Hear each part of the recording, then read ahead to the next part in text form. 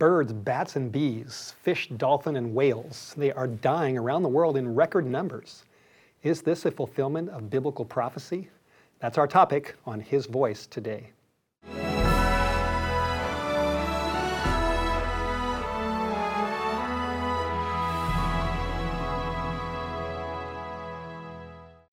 Mass animal deaths, another sign of the end. That's our topic today on His Voice today. In the book of Luke, chapter 21, we have a very clear sermon given by Jesus Christ 2,000 years ago as He sat upon the Mount of Olives with His disciples. He described many things in this chapter, and if you look at verse 27, He clearly describes His return. Verse 27 says that they will see the Son of Man coming in a cloud with power and with great glory. Now, not only does He describe the day of His return, but prior to this verse, He describes many apocalyptic signs that would take place right before He comes. One of these signs is described in verse 11, or a sequence of signs. In verse 11, Jesus said that there would be great earthquakes in various places, and famines and pestilences, and there would also be fearful sights and great signs from heaven. Notice this phrase, fearful sights, great signs would be taking place in heaven. Now, I don't claim to know exactly everything that Jesus meant by this phrase, fearful sights and great signs, but I have a feeling that it does apply to many things that we can see around the world right now. One of these fearful sights certainly took place in the little town of Beebe, Arkansas, at the beginning of 2011. It was actually at the end of 2010, at the beginning of 2011. It was January 1 when people in this small town woke up and they looked around and they were shocked to see the bodies of approximately 5,000 birds that had just fallen down from the sky. They were on lawns, they were on top of cars, they were in the streets, they were on the tops of houses. The media described this as a scene from a horror movie. The reports went out around the country and around the world, 5,000 birds falling from the sky. What is going on? Well, if this was just an isolated event, it wouldn't be so significant. But amazingly, the very next day, another report came out about 100,000 fish found dead along the Arkansas River, and that had happened the day before, one day earlier. It was about 100 miles away. So you've got Beebe, Arkansas, and you've got the Arkansas River, so you've got the birds coming down, and then you've got all these fish washing up ashore. Well, that's just the beginning of the bizarre events that were taking place at that time and have continued to take place. 2 days later, there was a report of 500 earthquakes in the same area between those two events. And believe me, people were spooked. And the media was on top of this. And they were reporting about these strange events and asking, what's going on? Why is this happening?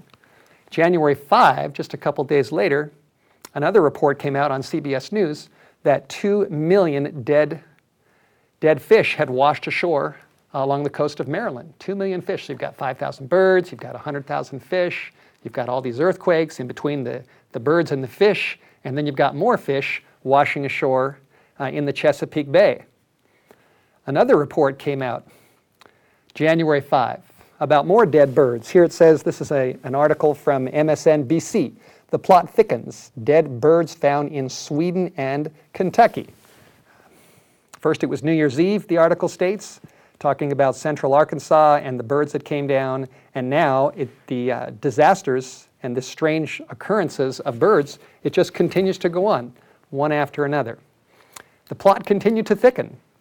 January 5, 40,000 dead crabs washed ashore in Kent, England. And here's an article that says 40,000 crabs join the slew of animal death mysteries. Animal death mysteries. I tell you, the media was definitely stirred over these events. And here's another one. January 17, 10,000 dead cows and buffalo in Vietnam. And the reports just continued to come in.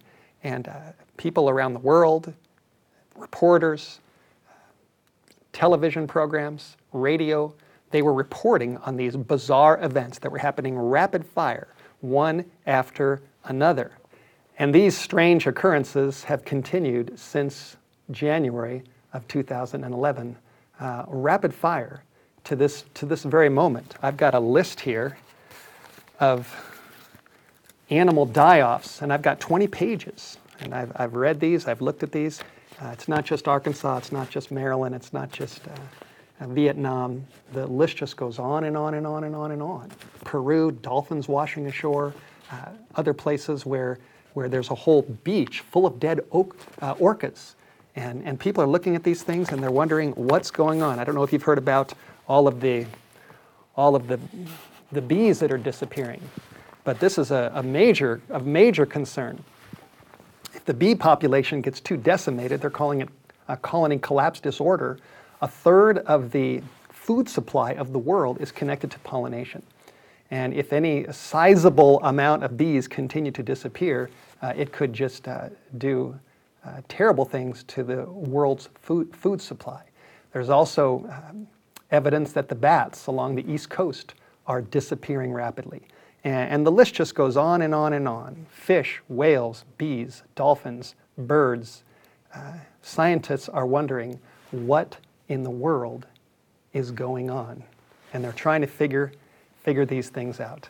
As I've read news reports on these different mass animal die-offs, I've read different explanations of why these things are happening. Various reasons are given. But many times, the experts really say that they don't know. Sometimes it's connected to weather patterns and weather changes, extreme cold weather that's not usual. Other times it may be connected to environmental pollutions, poisons. There's all kinds of conspiratory theories about maybe the government's involved in this. A lot of ideas. And I'm not saying I agree with all these ideas, but I do know that in the midst of all of these mass animal die-offs and the studies that are being done, that many times the experts are absolutely clueless. They just really don't know what is going on, why is this happening. They're continuing to study and to try to figure out what is happening on planet Earth. There's a number of Bible verses I'd like to direct your attention to that I think are extremely timely. They're significant. I think that this book has something to say about these mass animal die-offs. A number of months ago, I was contacted by National Geographic International. They wanted me to fly to Washington, D.C.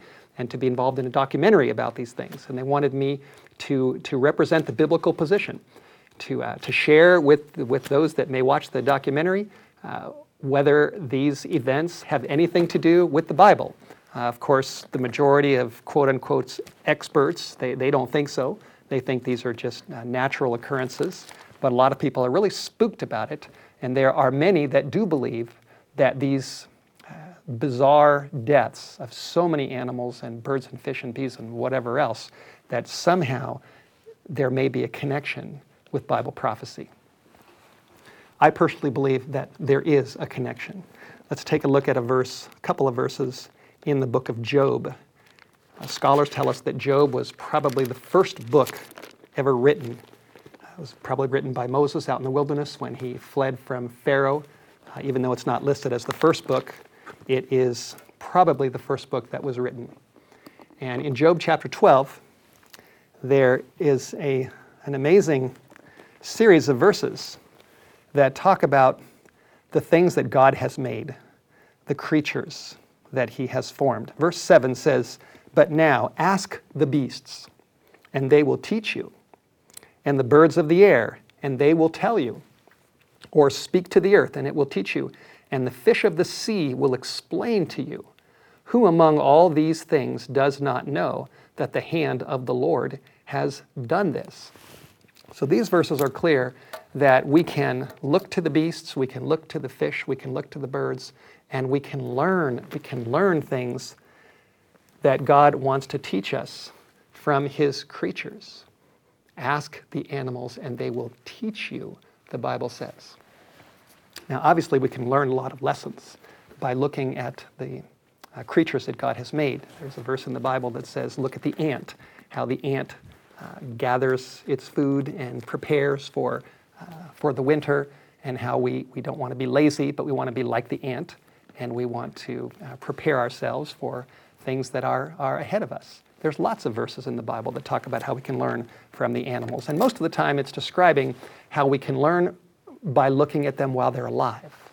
But what about from their deaths? Can we learn things from their deaths, especially these mass deaths that have been happening in increasing frequency, especially since the beginning of 2011? Well, let's find out. Let's take a look at some other verses and see what the Bible actually says. Can we learn from the global demise of God's creatures? In the book of Hosea, chapter 4, there's an amazing sequence of verses that I believe have tremendous relevance to us today. Lessons from Hosea chapter 4, verses 1 to 3, and then verse 9. The Bible says, "Hear the word of the Lord, you children of Israel, for the Lord has a charge against the inhabitants of the land." Here in this verse we find that God had a controversy with the people back in those ancient days. "For there's no truth or mercy or knowledge of God in the land. By swearing and lying and killing and stealing and committing adultery, they break all restraint with bloodshed upon bloodshed." Now this verse is listing different ones of the 10 commandments. Swearing is commandment number 3, lying is number 9, committing adultery number 7, bloodshed upon bloodshed is commandment number 6, and God is listing how the people of the land were violating the 10 commandments, one after another after another. It was just rampant throughout society. Now then when we go to verse 3, look at what this says. "Therefore the land will mourn, and everyone who dwells there will waste away, with the beasts of the field, and the birds of the air, and even the fish of the sea will be taken away."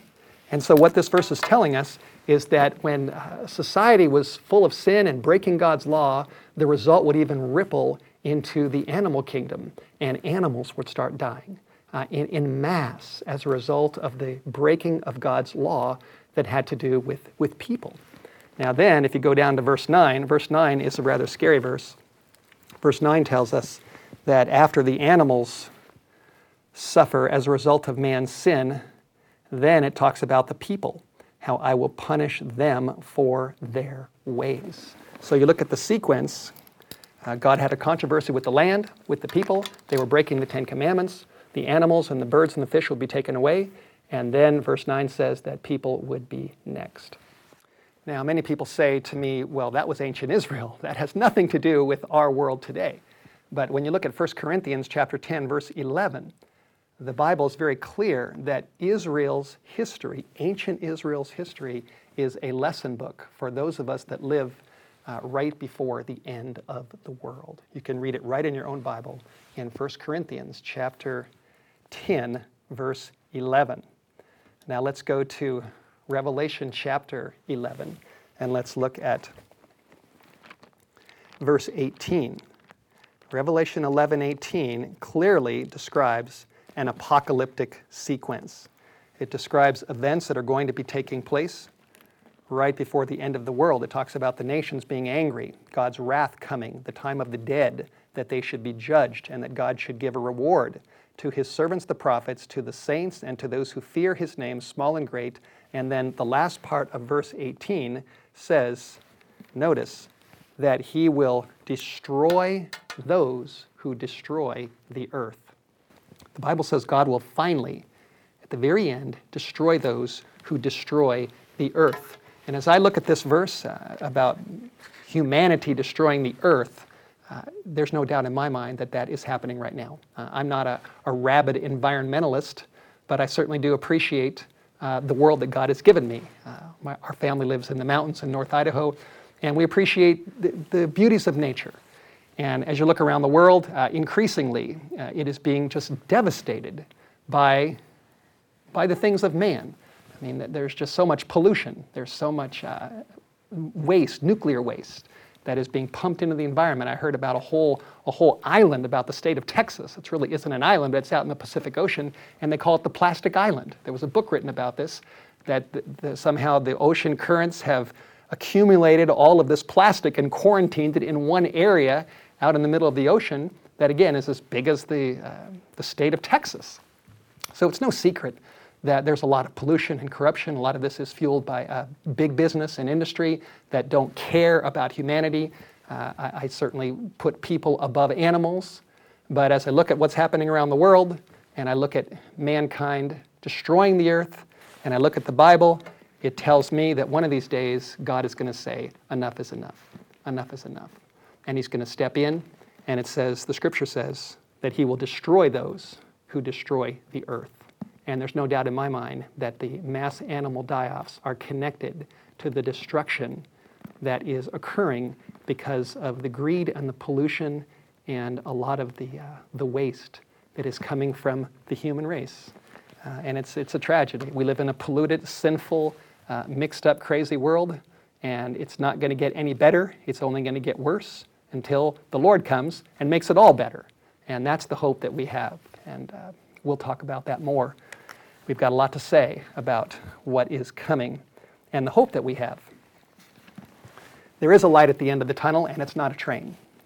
It's going to be ultimately the return of Jesus Christ to get rid of sin, sorrow, and suffering. And we'll look at that before we're done today. But let's look a little bit more about the animals, talk about the animals. Matthew chapter 24 is an amazing chapter where Jesus, back on the Mount of Olives, describes events leading up to the end of the world, things that are going to be happening all over the planet. And in verses 37 to 39, Jesus said, as it was in the days of Noah, so also will the coming of the Son of Man be. For as in the days that were before the flood, they were eating and drinking and marrying and giving in marriage until the day that Noah entered the ark. And they did not know until the flood came and took them all away. So also will the coming of the Son of Man be. These verses are very clear. Jesus is very clear that there will be some definite parallels between Noah's ancient days and the days on earth right before his return, right before the end of the world. That's exactly what he says.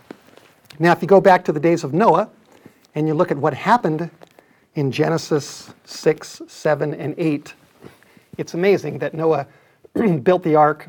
It took him 120 years.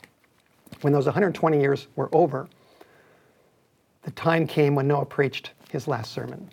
And right before he preached his last sermon, something very unusual happened. It was a sign. God gave the antediluvians, as they're called, the people before the flood, he gave them one final sign that the end was at hand. And do you know what that sign was? You read Genesis chapter 7, it's very, very clear that the last sign before the door of the ark closed was a sign of animals. All of a sudden, out of the forests and in the sky was darkened because the birds were coming and the animals were coming out of the forest. And all these animals, 2 by 2, 7 by 7, Genesis describes in a very orderly way, they went into the ark. And that was right before the door closed. And so as I've pondered that, and this is just something to ponder, it's just something to ponder, that God gave humanity one last sign before the door closed. And that sign had to do with animals. They went into the ark, and then in a short time, the door closed. A sign of animals. And the reason why this is significant to me is because when I read Matthew 24, verse 37, which we just read, Jesus said, as it was in the days of Noah, so shall it be before he comes. Now, obviously, in Noah's day, the animals weren't dying, but nevertheless, it's clear that God used animals as part of his voice, where he would speak to the people before the flood. When the skeptics saw the animals come in, they didn't believe it. They thought, this is nothing. This is insignificant. There's nothing to this. But those skeptics were wrong. And in a short time, they were underwater. And that was it. And again, Jesus said, as it was in Noah's day, so shall it be before he comes again. Back to Matthew 24, the final sign that Jesus gives us, or at least one of the signs, in Matthew 24, verse 14. And Jesus said, and this gospel of the kingdom And the gospel means the good news. The good news of God's grace, of his love, of his mercy, of his kindness, and of what he did for us through Jesus Christ. That Jesus came down to this dark world and took our sins and paid the price for you and for me. And this gospel of the kingdom will be preached in all the world as a witness to all the nations. And then, Jesus said, then shall the end come. There is a day coming when it will be the end. That's exactly what Jesus Christ taught. There's no doubt about it. And to me, as I've pondered this, it is significant that all throughout the Old Testament, ever since Adam and Eve sinned, what was it that God used specifically, methodically, and purposefully to communicate to humanity the message of the gospel of his Son? It was the death of animals. All throughout Hebrew history, the temple services, they would offer lambs as sacrifices, and those lambs pointed forward to the coming of Jesus Christ. God decided in his infinite wisdom a long time ago that he would use the death of animals to speak to humanity about the seriousness of breaking his law, about the seriousness of sin, and about the seriousness of our need for Jesus Christ. And that certainly is the need that we have today. We need the Lord. I need the Lord. You need him. We all need him. I don't know if you have heard this story or not, but it's rather amazing. It came out of Argentina in April of 2012. It was about a husband and wife that were looking forward to having a baby. But problems developed, and the woman was not full term. She was quite a bit early, and so they took her to the hospital, and she was trying to go through her delivery, and things weren't going right, and apparently the baby died, and they said it was a stillborn death. And so they took the child away from the mother and they pronounced it dead. The hospital pronounced it dead, and they placed it in the hospital morgue. Well, within the next 12 hours, the mother and father, after the woman was recovering, she decided, we want to see our baby one more time. We didn't even get to hardly see this child, this little baby girl, because she was taken away so quickly. And so they went into the hospital morgue, and there was nobody there, but they found the coffin where their child was. And so amazingly, the father pried open this coffin and then looked down at this little body with a blanket over it. And then he pulled the blanket away from his child just so he could see his little girl one last time before they closed the coffin forever. And as he pulled the blanket off this little girl, she began to cry. And the parents were just absolutely shocked. And they found out the little girl was alive. She wasn't dead. As far as I remember from the news reports, 5 hospital administrators lost their jobs as a result of that. And the little girl, the last I read, was doing fine after being nurtured back to health. As I think about the world that we live in, as I think about the mass animal die-offs that are happening all around us, and as I think about something even more important, which is the struggles and the suffering and the dying of humanity.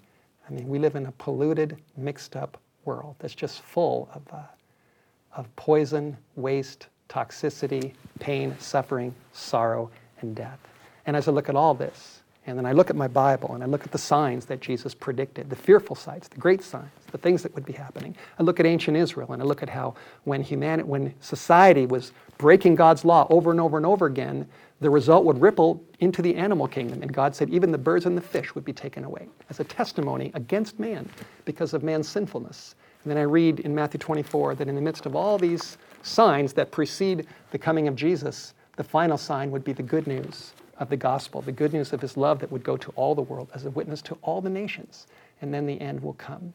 As I think about that father who reached down into this coffin and grabbed his little girl, I mean, what if he wouldn't have come after her? What if they would have left her there? What if they would have thought that she was dead and never tried to get the coffin open? She would have perished. But the father and the mother, they went to see her one more time.